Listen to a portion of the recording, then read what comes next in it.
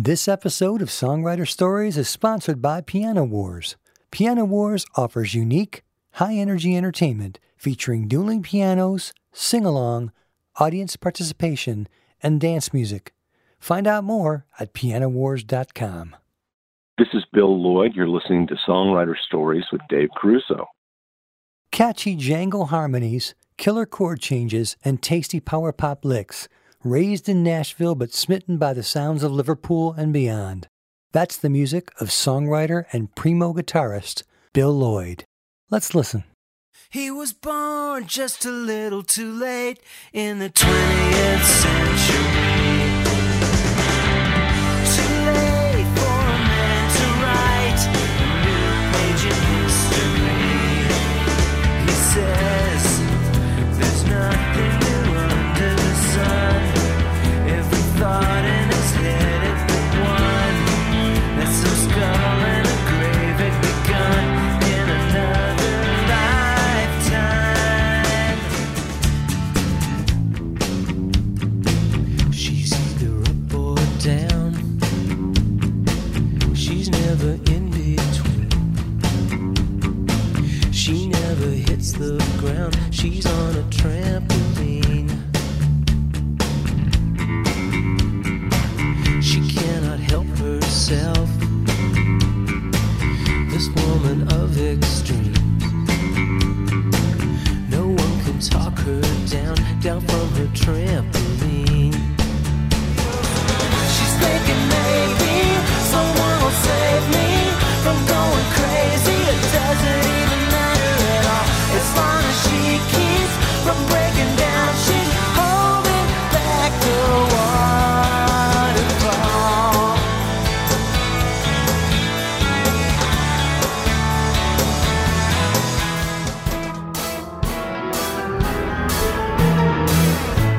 You're living with your mother, a dog, a cat, and one step brother.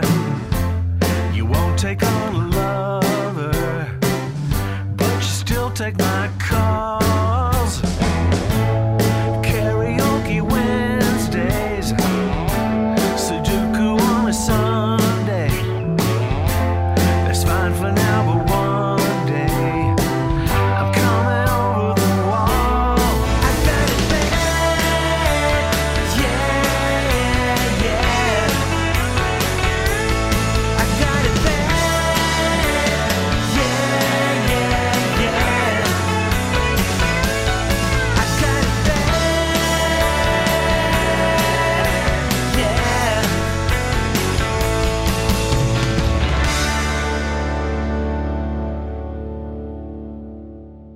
Bill Lloyd, welcome to Songwriter Stories.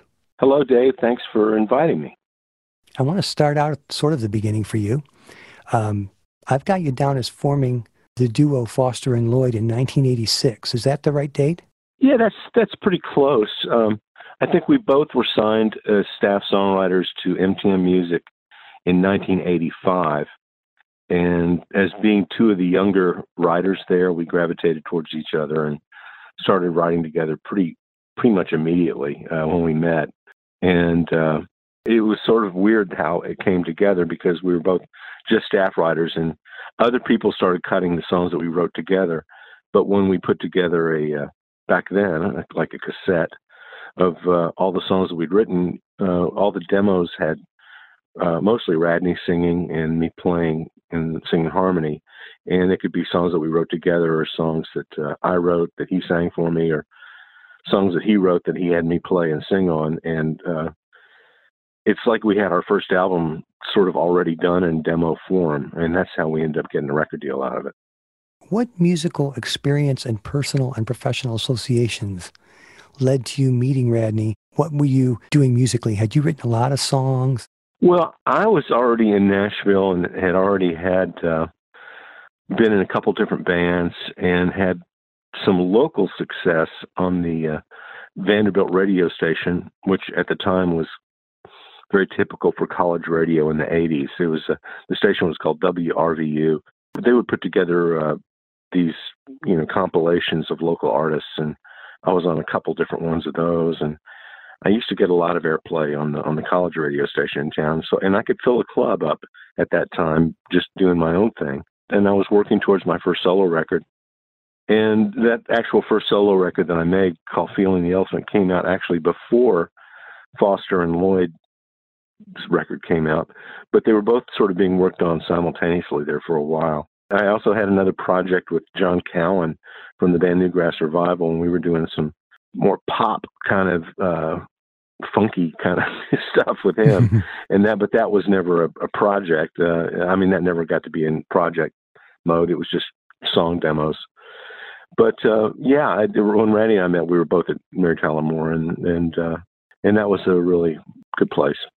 One of the first things you guys had success with was Since I Found You. Yeah, we co-wrote that, and we did a demo of it, and a group called Sweethearts the Rodeo covered it, and it was a hit, and that was very exciting for us.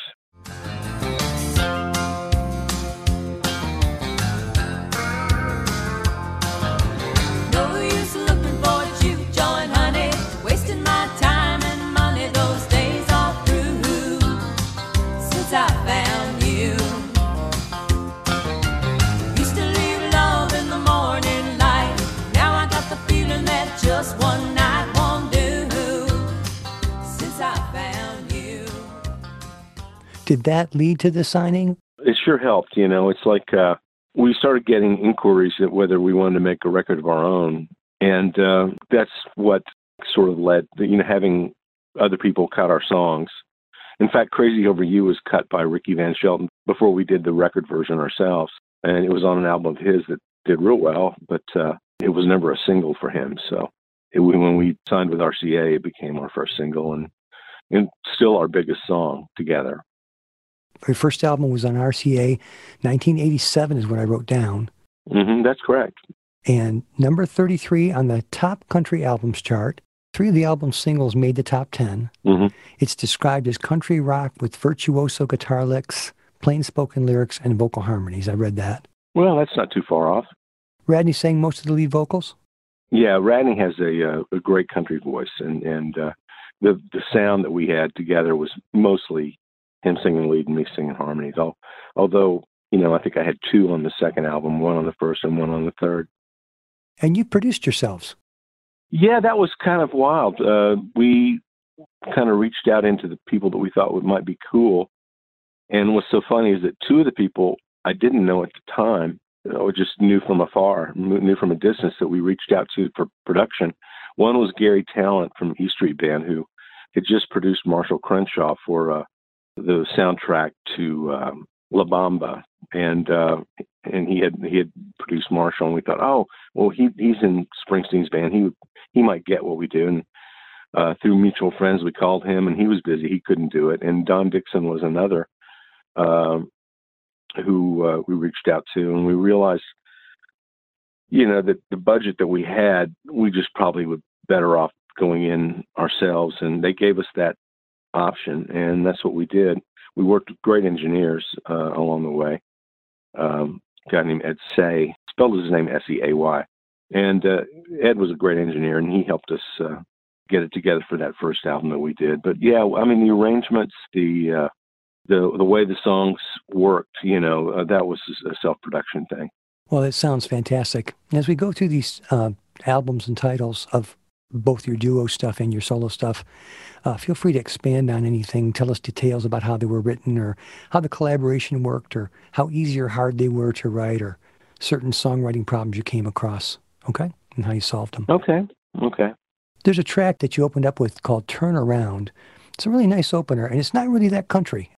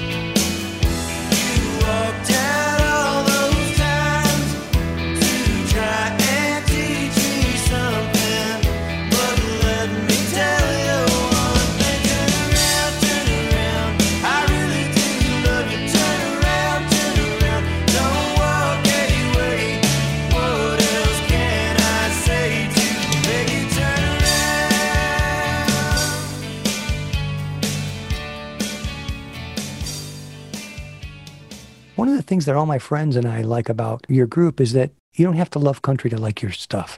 Your music is just easy to love. And there's a little bit of a twang sometimes, a little bit of a southern drawl on the vocal, but you don't have to love country to like your music. I love that. Well, thank you. You know, the way Radney sings, it's, you know, it's going to be country sounding from his vocal. But the songs and arrangements were really a whole lot of classic pop and rock kind of mixed in there. You mentioned Turnaround, and, you know, that's very much a kind of a Byrds, Everly Brothers kind of feel to it. And those were all things I listened to and were really kind of obsessed with, actually, you know. And you guys harmonized really well together. Well, thank you. Crazy Over You was the first single, and it went to number 4.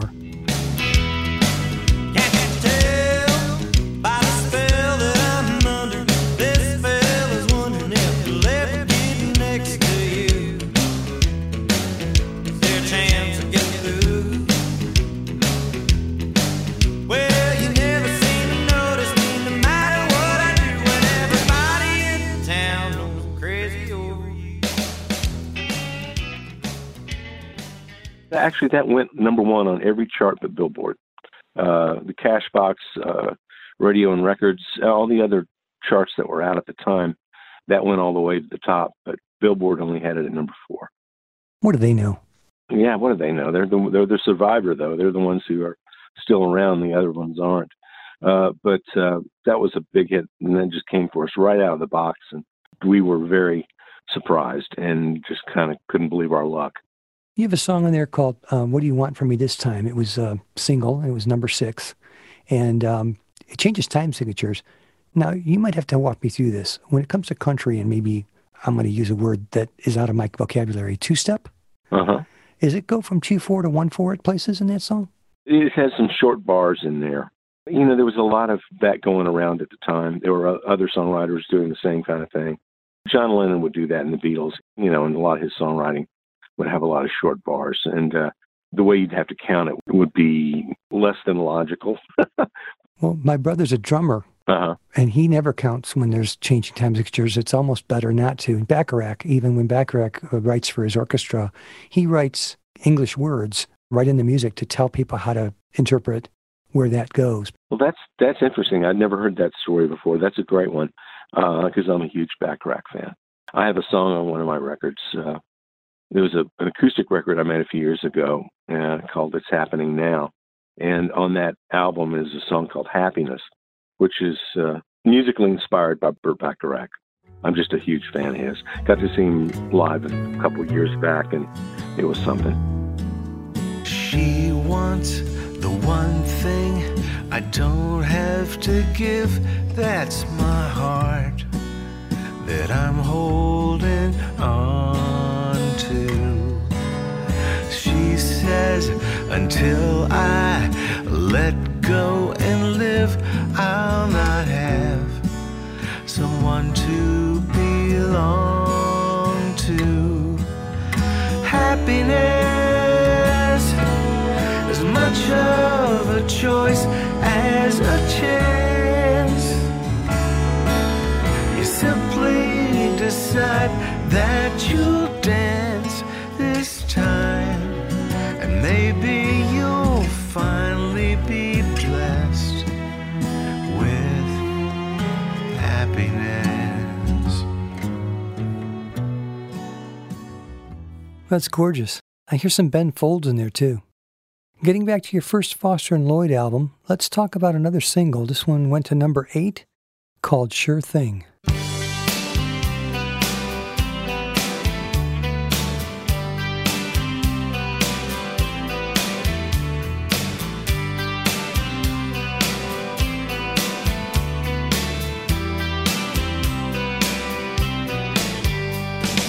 You're trying to hold out until there is no doubt. Love's the kind of game you can win. Waiting for so long for love you depend on. I won't do you wrong, it's time to give in. I'm a sure thing. You think love's a gamble, take this chance or you never know. I'm a sure thing.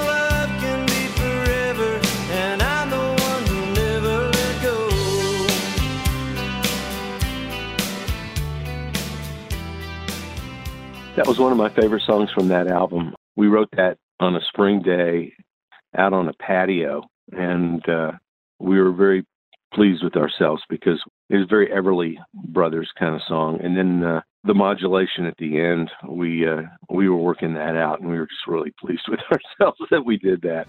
You could wait around all your life, or you could end up letting this chance go by for a short thing.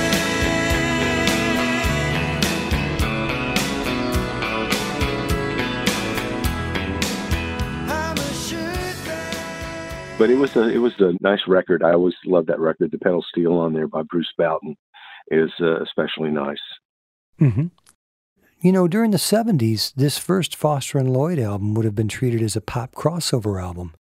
In AM radio's heyday, these songs would have been played right alongside Glen Campbell. Or in the 80s, you could have been played alongside the Stray Cats.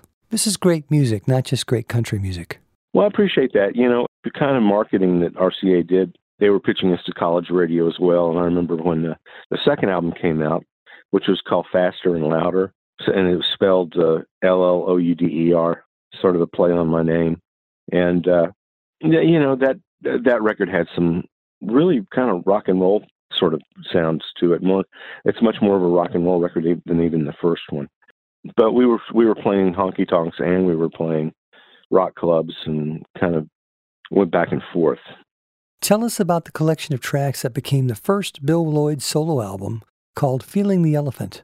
Feeling the Elephant, all those tracks were recorded between like 82 and 85. And it didn't come out on a record until 86. The first label that put it out was a label out of Boston called Throbbing Lobster. And that was a very cool indie label at the time. They had been profiled in Spin magazine, and they put out some really cool records. And then a year or two later, a label out of Atlanta called DB Records that originally had Love Tractor and B-52s. They put it out again because it wasn't on CD. And at that time, CDs were big. And when it was initially released, it was only on vinyl LP. This album title, Feeling the Elephant, and the song title of the same name, comes from a famous parable. Well, I can tell you that I did not give the parable right away when I heard the phrase. Actually, I don't know if you're familiar with the bluegrass band, the Dillards, but the Dillards were a Los Angeles-based group that played the Darlin Family on the Andy Griffith Show. But they made very cool kind of bluegrassy pop kind of records for Elektra and for other labels throughout the 60s and into the 70s. And I actually pitched the song to Rodney Dillard, and I met him over at Doug Dillard's apartment, which was close to mine at the time. And Rodney, and just in conversation, was talking about the music business and how hard it was for them to kind of fit in being a bluegrass band in a country world or pop world. And he used the phrase "blind and feeling the elephant." And I thought, oh, that's a really great line. And I remembered, you know, the parable of the blind man and the elephant. And I just thought, well, that's a good one. So the idea behind the parable is that a group of blindfolded people are allowed to touch only one part of an elephant, say the tusk or the tail or the hoof, and they all describe what they think it is that they're feeling, and the results are radically different interpretations of the truth. Yeah, it's a wall or it's a piece of rope. This title could also describe the process of feeling out a song as you're writing it, or the differing interpretations of the listeners. So the listeners like, I think this song is this, and I think this song is that. It's kind of cool how it can grow into that. It's very open-ended that way. When it was played a lot on the local radio station in Nashville back in the 80s, I remember one night having some kids from Vanderbilt call me. They found my number in the phone book, and they wanted to know if it was about Reaganomics, which, you know, elephant being the Republican Party. And I went, no, but, you know, it is kind of a metaphor for life that we really don't see everything. We only get what we get, you know, and seldom does anyone get the full picture. And so that's kind of what it's about. That can apply to songs. It can apply to really anything.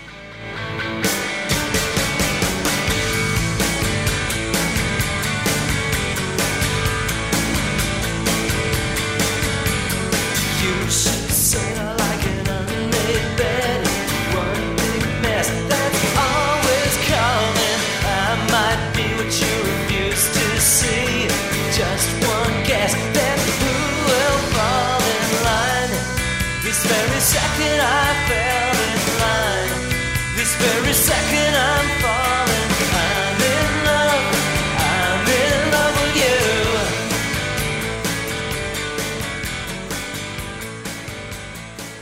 What can you tell us about your song, This Very Second? Oh, it's just about immediacy. I like having songs that are about the moment. Mm-hmm. And I've written several like that, actually. I have another song called It's Happening Now. It's about being in the moment. And it's just really about immediacy. Here's my reply to Lisa Ann. How can I make you understand? I let you slip right through my hands. Oh, Lisa Ann. Remember when you left me behind? I was in love and love is blind. I nearly went out of my mind. My Lisa Ann. Lisa Ann, you've got a line that says, I've got a hole in my life the size of your apartment. The next time it comes around, it's got a hole in my heart the size of your jacuzzi. It's just one of those pop songs. I think I wrote that song 3 different times with different lyrics, and finally just ended up on a girl's name. 1989, Faster and Louder. Could have been Foster and Louder with 2 L's. That was the joke, Foster and Lloyd, Faster and Louder. And we even spelled the louder with 2 L's. So it's nice. And you've got that song on the album as well. Yeah, that was the opening track. And Marshall Crenshaw came and played on a song called She Knows What She Wants, did the solo, and we had other guests as well. Vince Gill was on all of our records. He's obviously a country superstar now, but at the time he was just one of our label mates and a pal. The famed dobro player Jerry Douglas would come in and play lap steel on things for us. And so we were always able to score a few guest artists that were, and 30 years later, even bigger now than they were at the time. She Knows What She Wants is a prime example of a song that if you took away the southern vocal delivery and the slide guitar, you just got a solid pop song. To me, that's the secret sauce of Foster and Lloyd. She knows what she wants. She's not letting go. She knows what she wants. Now I've got to let her know. I still have my doubts. I'm still working it out when she knows what she wants.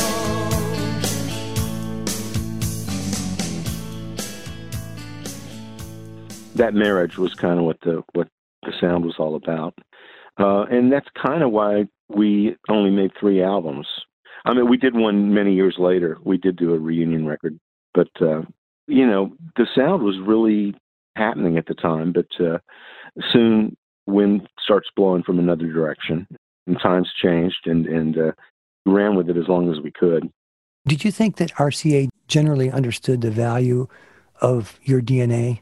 Yeah, I thought they gave us a lot of rope to hang ourselves with. We were able to produce our own records, and they weren't pitching outside songs to us all the time. They knew we were songwriters, so I thought we had an amazing amount of freedom.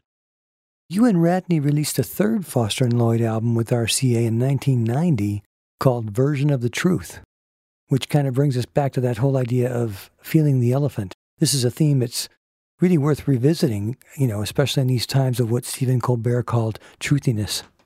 Yeah, it certainly applies to now, doesn't it? I don't need another version of the truth.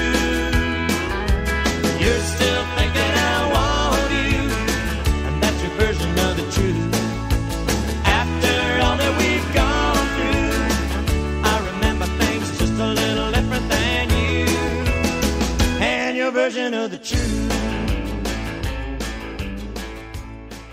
I love that. And I love the bridge, which is, baby, your memory's got a little rusty. Because every time you've left me, you were saying, trust me. Then the soloist quotes a little variation of Dixie. 'Cause every time you left me, you were saying, trust me.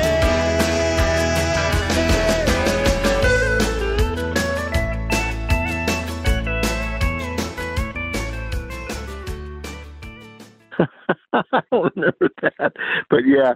Well, okay. There was no conscious thing about Dixie there, but the song, it's just in relationships, especially when they're on the outs and you're not in the middle of it anymore. everybody, I think, tends to remember the relationship the way they want. And so I think that's what the song was about, was just people walking away from a situation, and then there's always his side, her side, and then something else that really happened. Right. I'm a big fan of short lyric phrases that fit together nicely to the music, and you've got the song It's Over, which you co-wrote. Long walk, short pier, we're over the edge, my dear. Push came to shove, I guess we fell out of love. It sank or swim, too late to go back again. No good to cry when you know that it's over. Well, thank you. That I had already brought that one to Radney, and I already had that part already written and had some of the music already written. And he helped on the bridge part. Well, he must have known when he heard that was going to be worth doing something with. Yeah, well, we both, there are things he had big parts of already that I helped him with. And, sometimes I wouldn't take credit, like the lick on Texas in 1880 is mine, but I didn't put my name on it because it was just a guitar lick. But, if we really put time into each other's songs, it was a co-write. And most of them were. You end the album with a song called Whoa, and it's instrumental, and it gets nominated for a Grammy. The group had pretty much already broken up from what I've heard from your interviews. And I know a little bit about how Grammy voting process works. You don't just win a Grammy randomly. How did your Grammy come about? Well, someone at RCA apparently pitched it to the Academy. At that time, we hadn't announced our breakup. We had not, made that public or anything. And so it was kind of funny being at the Grammy Awards, and we'd already split up, But it was really nice for that to get the notice that it did, because just the band that we put together for that was astounding, really. It was Duane Eddy and Albert Lee, wow, and Rusty Young from Poco, and Gary Talent from the E Street Band, Felix Cavallari from the Rascals. It was just loaded with great people. It was kind of a special thing for us, and I was really glad that it got noticed enough to be up for a Grammy. Your music was heavily covered. I think Trisha Yearwood, Beth Nielsen Chapman, Tanya Tucker, Sarah Evans. We were really lucky to get Foster and Lloyd had covers, and then later, I had covers, a lot of people that would cover my songs, or I would co-write with somebody who had a hit. One big one that isn't so much remembered right now was the song called Boom, It Was Over by Robert Ellis Oral, and that really got a lot of airplay and did real well. I even got one of those BMI million plays awards for it. But, it's not as remembered now. Mm-hmm. Being in Nashville and co-writing, that's just part of what goes on around here. In 1994, you released your second solo album, Set to Pop, and Marshall Crenshaw contributed some guitar work and a guest vocal on the song I Went Electric. You sent a current up and down my spine. I feel a little bit like Frankenstein. It seems to happen every single time we kiss. Oh, electric.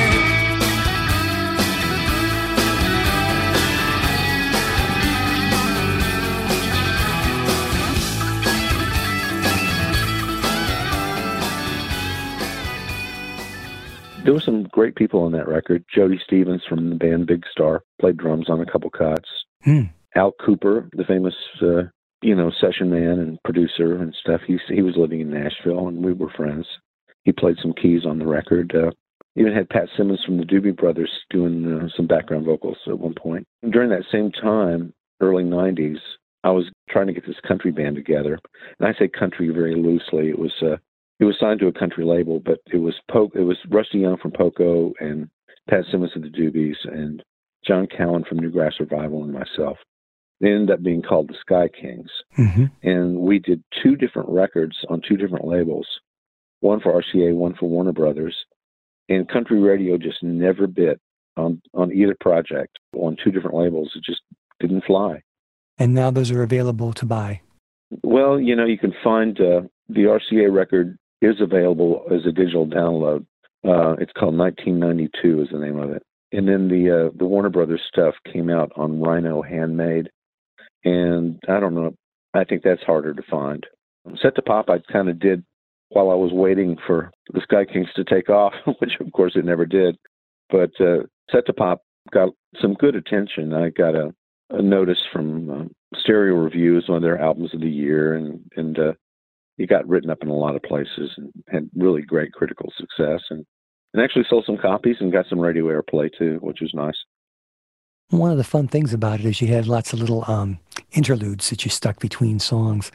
You have Highway to Pegram, which is a variation on AC/DC's Back in Black. with mandolins. Yeah.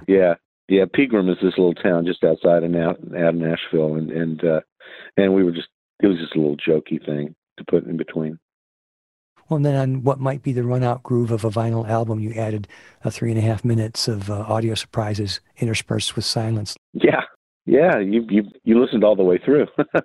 Yeah. Well, I could see that there was time left, and I'm like, well, he did that for a reason. Let's see what we got here. But this gives the album character.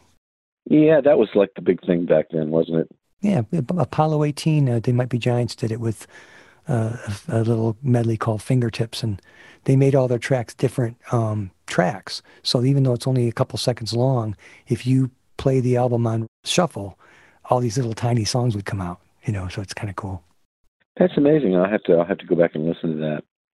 On the song All Right, which you wrote by yourself, it's a glorious struggle. I looked it over and held it up to the light. I checked it out, and this time it came out all right. That's great. Really like it. Oh, glad you like it. You really listen to the lyrics. I'm happy about that because a lot of people sort of, especially in the kind of the power pop world, it's all about the sound and the style. And I like it when people pay attention to the lyrics. And also your titles are great, which we're going to talk about too.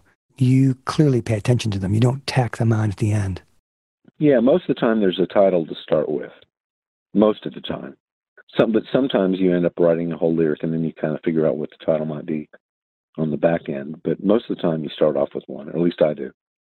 The Man Who Knew Too Much, which you co-write with Marshall Crenshaw, did you consciously sing a little bit in his style? I think the melody is partly his. So when we wrote that, we wrote that actually together and not through the mail or something like that. I know there are a lot of people, and I've written a lot of songs long distance with people, but we were actually in the room together. So I think when the melody is partially his, or maybe mostly, I'd have to go back and listen again. But, because Marshall's melodies are so strong and he sings them in a certain way that once he sings it, that's what the melody is. So of course it's gonna sound like him. Like it all. You started calling Monday. I let it rain till Friday night. I didn't wanna face it. The chance that you were probably right. I was the man who knew too much. I was proof. Nobody wants the truth when it comes to love. Yeah, I was the man who knew too much. What can you tell us about working with him? Well, I'm just a huge fan of his. I was a huge fan of his before I ever met him. And we met through Bug Music. He was signed to Bug as a writer, and I was friends with the Bug office people here in Nashville. It was a Rolling Stone review of the first Foster and Lloyd album, and it mentioned that parts of it sound a little like Marshall Crenshaw. And that's not far off because I was listening to Marshall a lot. And later on, Marshall would come and sit in with us. We played The Bottom Line, and we had learned one of his songs called Lesson Number One that we used to do live all the time. And he came and sang it with us. And, I'm just a real fan of him and as a person and also for his music, especially. He's one of the best melodists, out there. He can sneeze a great melody. You guys worked really well together. When I saw the title SWAT Team of Love, I'm like, okay, that's going to just be a gimmicky song. I'm not going to enjoy it. It's very surprisingly a great idea about door-to-door proselytizing. The SWAT team of love are out on my lawn. I cannot decide whose side that they're on. They're handing out pamphlets in black leather gloves. With God on their side, they're the SWAT team of love.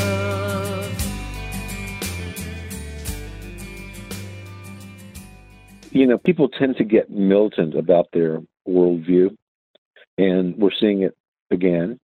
I have another song called The Fix Is In, which is a little bit of a political commentary. I don't generally write a lot of politically inspired songs, but SWAT Team of Love is one of them, and another one called The Fix Is In, which is on a later record, are both definitely commentaries on social unrest and politics and things like that. Who deserves more than a tip of a hat? Well, I got no problem with that. Here's to all who came first and began the rules we're breaking. I'm just standing on the shoulders of giants who are standing on the shoulders of giants. So we're paying the cost, generational loss, losing highs as we master our science. Still standing on the shoulders of giants.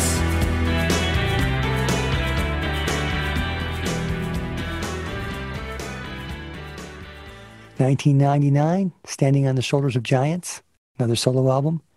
And you have so many good writers with you on this. Marshall Crenshaw, Amy Rigby, Bill DeMain, Kim Ritchie, Tom Peterson, Dennis Deichen, Al Cooper, and Brad Jones. Al Anderson from NRBQ was on there too. Al was Songwriter of the Year here in Nashville for having written just a ton of hits. But he was the guitar player in NRBQ for many years. This is kind of an underground feeling in a way, because all these people that you mentioned that are all Nashville or were here, like Amy's not here anymore, but, it was kind of a like-minded scene, where a bunch of us were doing things, but it wasn't really part of the mainstream of Nashville. So a lot of the people that you've mentioned there, I think many of them are just genius writers and stuff, but it's not like all these people walked away millionaires from writing songs. Although Al Anderson certainly did. A lot of the group that you mentioned there, it was like we were all friends and we all worked together, but it wasn't mainstream Nashville. I like the bold way you start off the song and the album, Standing on the Shoulders of Giants, with that a cappella vocal line. Oh, thank you. It reminds me of the opening line to I Hope You're Happy Now by Elvis Costello. Oh, yeah, I remember that record. I was real proud of that record. I made that record for Koch Records, and I was really pleased with the songs on that.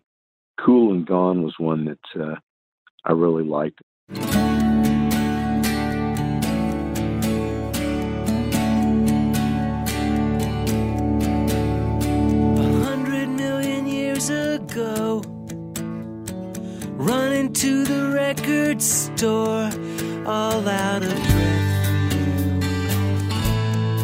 I caught my death for you. But that was me inside your song. Now it feels like something's wrong, like somehow you let me down. No queen left to wear that. Jeff Foskett, who played with Beach Boys and Brian Wilson for years, did a really nice cover of that. Yeah, cool and gone, nothing stays the same for long. How could anything so strong be so cool and then be gone?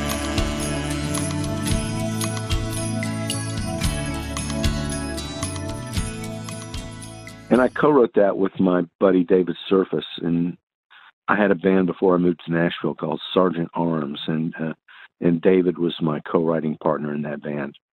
So we're still writing together, and it's been, writing together since we were teenagers. So 50 years and counting, I guess, Sweet.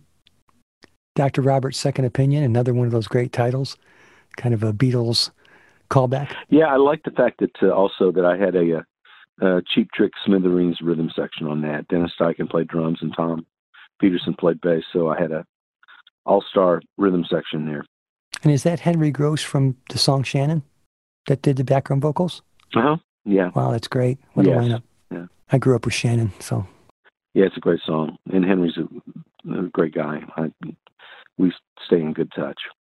More than a few of your albums have over 10 songs. And looking at your total songwriting output and not counting re-releases or alternate recordings, you're pretty prolific. But, how does that feel to you? Do you feel like you are?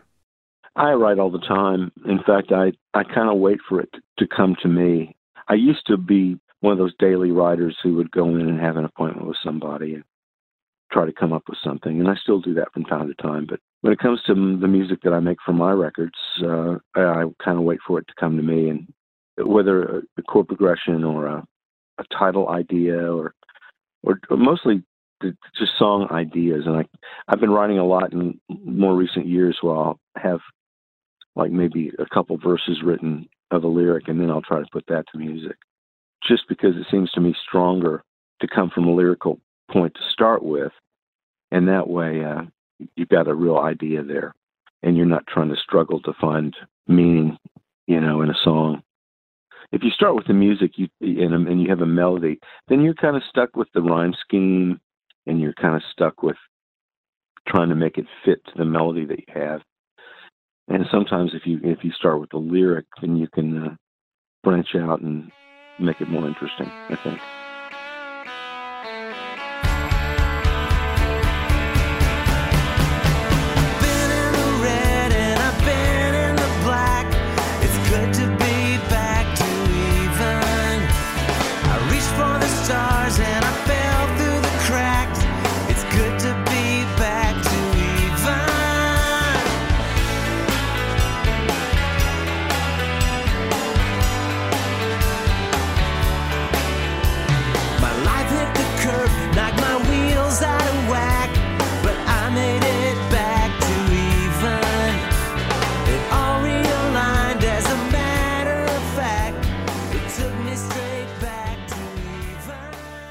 Bill, how about you pick a song for us from your 2004 release, Back to Even?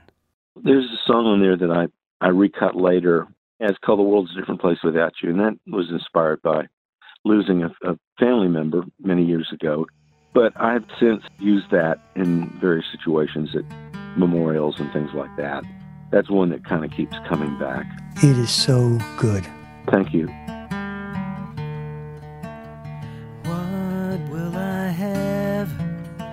I'll have what you're having from the night before the morning after. 'Cause that's how it was, at least what I remember. A midnight kitchen full of laughter, taken away, ready or not. I never took the time to say all I forgot. I thought that I knew the one thing. I know that's true. The world's a different place without you.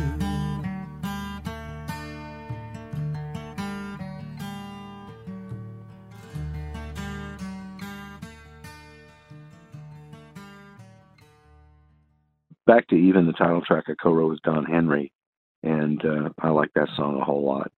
I had some good players on that record, too. The drummer, Ken Coomer from Wilco, and Robert Reynolds from the Mavericks was the bass player. That was a rhythm section that got used on about 4 or 5 tracks on that album. I see Peter Case co-wrote one with you. He's from the Plimsouls. Oh, yeah, Peter and I wrote for the longest time, and Peter sang harmony and played some harmonica on it. And I'll be getting to see Peter at the end of this month because there's this big Loving Spoonful tribute out in Los Angeles, and I'm flying out for that. And Peter's on the bill, Marshall's on the bill, Don Dixon's on the bill. Don Dixon played on a song on Back to Even called Me Against Me, and Don played bass on that.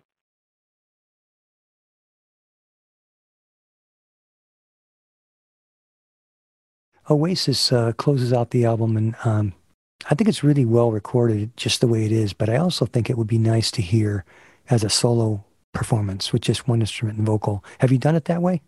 I haven't, no. The band Oasis had an album called Standing on the Shoulders of Giants, plural shoulders, about a year and a half after mine came out. That was kind of can I just say it? It was kind of a kick in the nuts, I wasn't pleased when I saw that. I couldn't believe that somebody else had come up with the same title, but mine came out about a year and a half before. And I had a song that used the phrase, which is it was attributed to Sir Isaac Newton.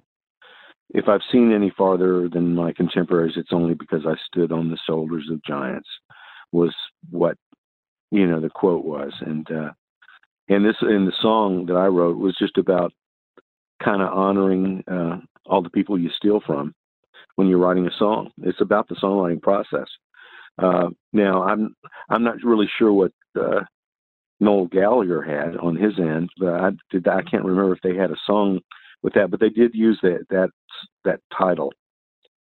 I think it's written on the side of a British coin, so it kind of came from two different places. But they're a huge band, and so mine kind of got shuffled over to the side there. Nick Lowe, I remember years ago, did an EP called B-O-W-I, Bowie, because David Bowie had put out a record called Low, spelled L-O-W.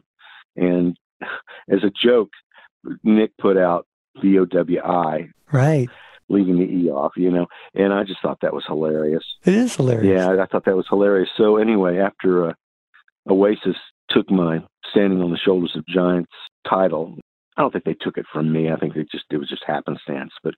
But after it got used in that way, I decided to write a song called Oasis, just because. And I like the Nothing Can Erase This Oasis of Love.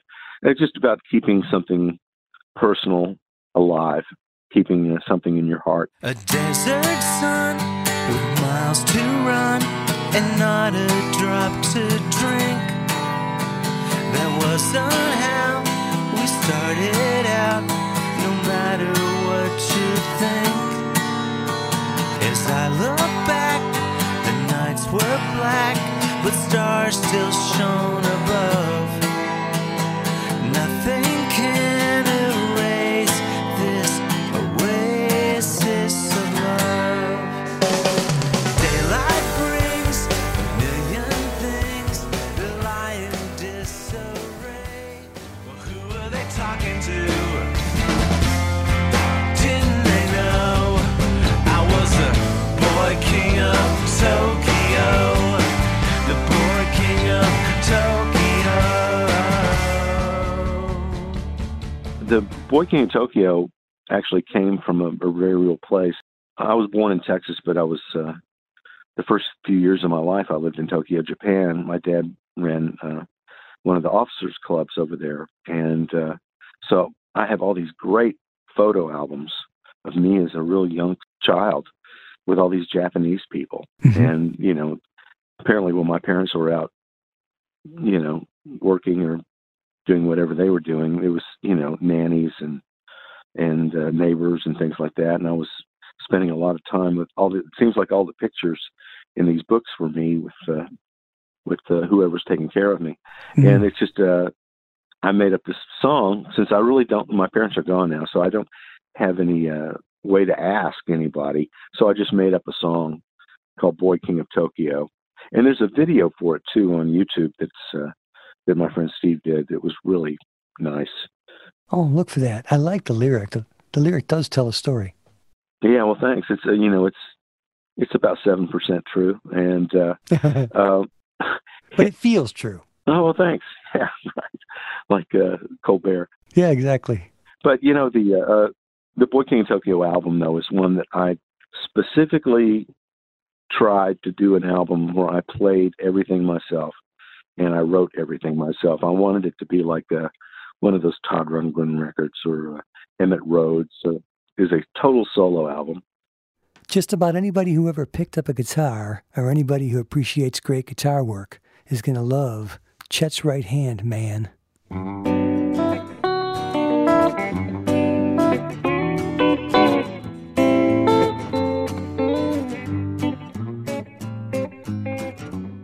You know, I wrote that specifically to have to play. I was working for about 3 years. I worked in the archive at the Country Music Hall of Fame as a stringed instrument curator. Went through everything they had down there and did a Excel spreadsheet on it, and also wrote articles on the guitars and hosted programs down there. And I got to play with Chet Atkins on stage once, but I really didn't know him very well at all. But you know, he was an inspiration to everybody, and a bunch of his guitars were just like 10 feet behind my desk down at the Hall of Fame. So I would roll my seat over to one of his guitars, pull it out of the case, and play it. And I wrote that song, Chet's Right Hand, Man, was I could always feel when I was playing his guitar that I was playing better than I usually do because it was his guitar. It's like he was helping me, you know. Sweet.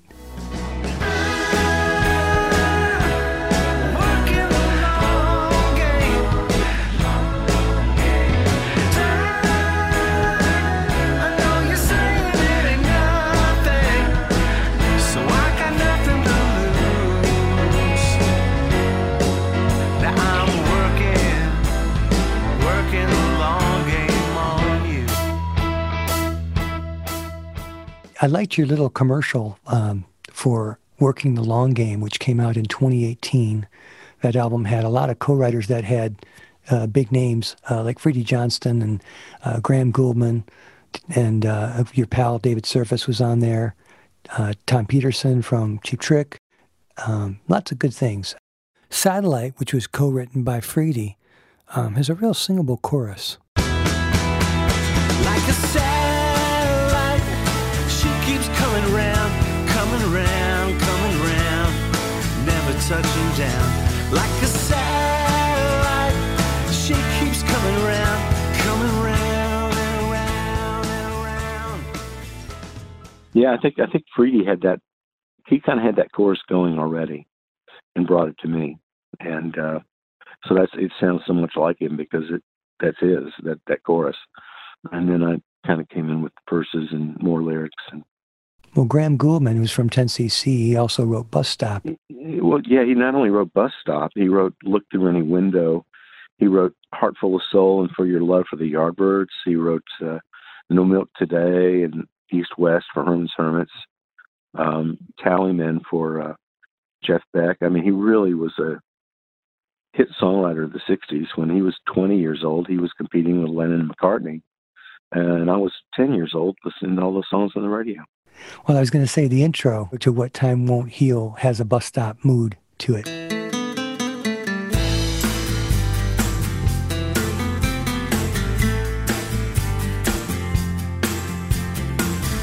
You lost your friend, she took you down and broke your heart so bad the pieces can't be found. What time won't heal, love will repair. And if you open up your heart, you'll find it there. You should have seen the writing on the wall. The times that you betrayed her, but never can recall. Time don't care. The weeks turn into years. So let the light shine in on you before it disappears. Yeah, they're both in A minor. He's actually cut a version of that song for his new album that's coming out. So, and it's very similar to the one I did. So I was very pleased that he liked my record enough to use a lot of the arrangement ideas. If people were to listen to your albums all in a row from start to finish in order, do you think that they would recognize things that you learned or changed in your songwriting style? Oh, I don't know. I think sometimes I'm embarrassed that it didn't change more. Because I tend to go to a lot of the same places, and but good places. Yeah, but I think what happens is that it's just your point of view of the things you're writing about, the things you choose to make songs out of, the topics and the just life. That's what changes. Musically, a lot of these things, it's like a long thread to me. Even going back to Feeling the Elephant, to my most recent thing, I still see there's a musical thread that kind of goes throughout all those records that is kind of similar in a lot of ways. Not everything, but the things I choose to sing about or write about is what changes. And that's just kind of following your muse. Well, I wanted to ask you about Glenn Tilbrook. You worked with Glenn Tilbrook on Transatlantic Ping Pong, is that correct? It's correct. He needed a bass player, and I came in to play bass. Although there was one song on there where he's playing bass, I'm playing guitar, that he had this specific part that he already knew, and in the amount of time we had, I couldn't learn it that fast. And so he said, I'll play it. So he played my bass, and I played guitar. But he really liked what I played, and in fact, the song Untouchable, the bass is so loud on that track. I was kind of thrilled and couldn't believe he mixed it as loud as he did. You played the bass on Untouchable? Yeah. It's one of my favorite songs in the world. Oh, I love that song. Oh, yeah.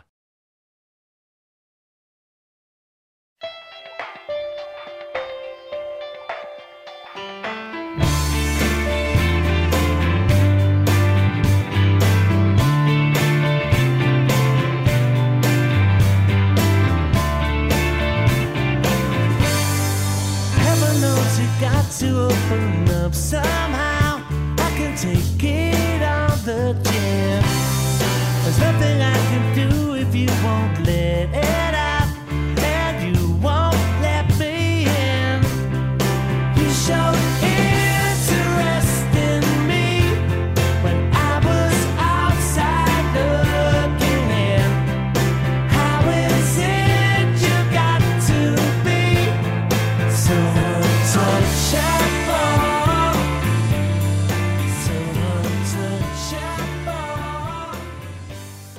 I love that song. Yeah, we did that at a studio over in East Nashville. He did part of the record in Nashville and part of the record in London. That's why he called it Transatlantic Ping Pong. I have you down as co-writing Shopping Around, which is just an amazing song by Amy Rigby. Yeah, Amy and I wrote that together, and we recorded it in my home studio back when she still lived here. Oh my gosh, it's just a gorgeous start to finish song. Well done. Oh, thanks. We put in this Lou Christie part where we repeat the I can't stop, and it was very much like the Lou Christie's Lightning Strikes, and we would always laugh when we got to that part. I can't stop shopping around. What am I looking for? I can't stop shopping around, wishing for something more than I can put my finger on. The good old days are gone. How can a girl be sure and settle down when I can't stop? I can't stop. I can't stop shopping around.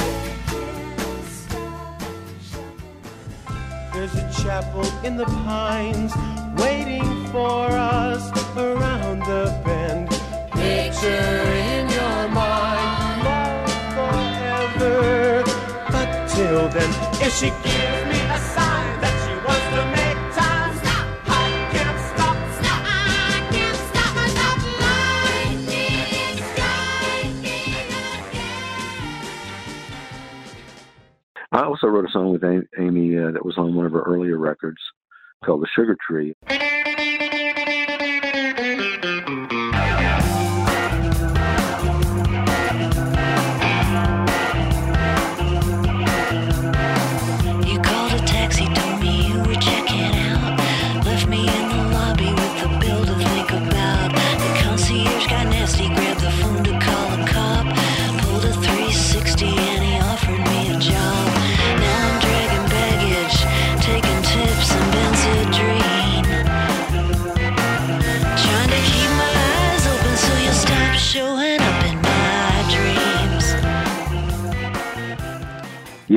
Yeah. So that was a nice song too. Enjoyed writing with her on that. All right. Well, the last thing was I wanted to ask you about was the Long Players, and I know that you're the actual founding member. I had asked Brad about it a little bit, and but when I heard an interview on All Things Considered with you, I learned a heck of a lot more about it. You do classic albums from start to finish in sequence with different lineups, but with a core lineup of players in Nashville, right? That's correct. And we've been doing it, 17 years. Unbelievable. Yeah. What a service it is. And the song sounds so good. Well, we try to do a good job. We're not a band that learns a specific show and then plays it again and again and again. Mm-hmm. So there are tribute bands out there that have every nuance down. What we do is we do 2 rehearsals and then do a show. And, it's pretty darn good for 2 rehearsals. So I'll just say that. But we're not one of those bands that goes out and dresses up like somebody or goes out and plays the same show again and again and again. We have repeated albums over the years, but not back to back, and not where we're just like doing that one thing. We always switch it around. And we've, well over 60 albums that we've done over the years. And, oh, wow. And then also some theme nights as well, where we'll, instead of doing an album, we'll do Motown, or we'll do Stax, or we'll do British Invasion, or New Wave, or Nuggets. And we're getting ready to do a Sounds of the 70s night this coming weekend, which is more like almost like a one-hit wonders of the 70s kind of thing. So we do theme nights as well. But it's a lot of fun. And that led to some work with Cheap Trick. Well, yeah, I had already done Sgt. Pepper, and Tom was talking to me about that, and he said to me, we're going to need someone to sing harmony and to play another guitar part. Would you come over and help us rehearse some of this stuff? And he didn't actually come out and ask me to go with him. I just thought I was helping him out for one night. But at the end of the rehearsal, Bunny Carlos was there, and he was still with the band at that point, and he was saying, I hope you come with us to Hollywood Bowl. And I went, well, that would be awesome. But at the end of the rehearsal, then Robin said, okay, you're going with us, right?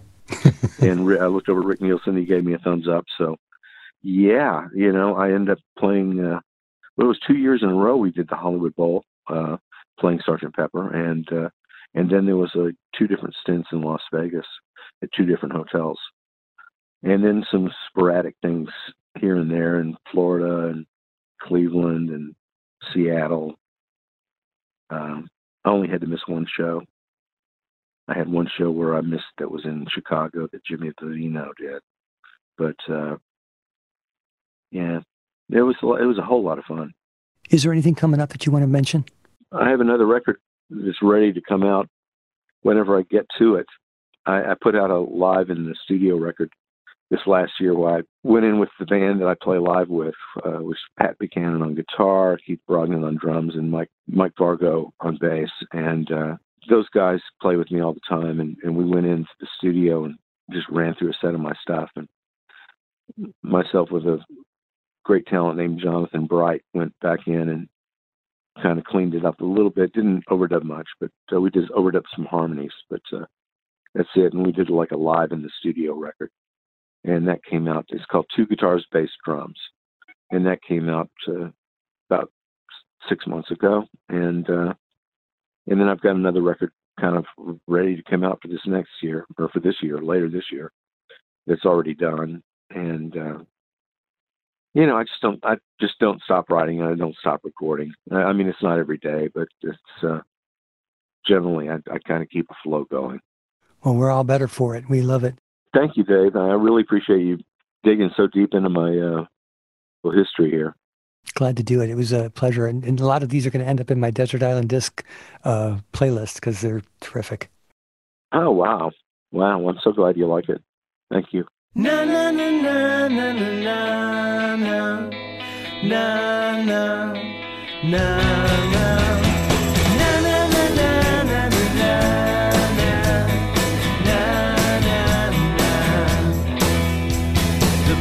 Record ever made.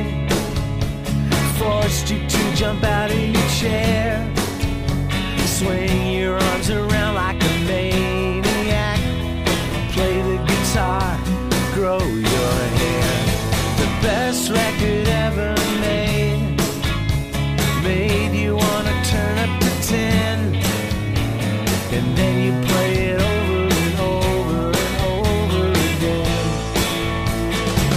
You never wanted to. Na na na na na na na na na na na.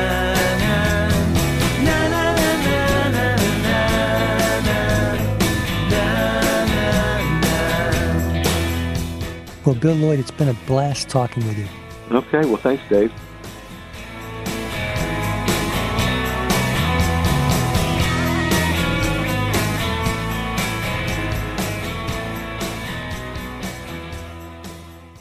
You've been listening to Songwriter Stories, Episode 16 with Bill Lloyd. There's more to this podcast than just the interview. For bonus content, visit songwriterstories.com and click on the Writer's Room link for this episode. If you like the show, consider giving us a review at Apple Podcasts. Your positive review will help new listeners find our show. That's all for now. I'm Dave Caruso, and I'll see you next time.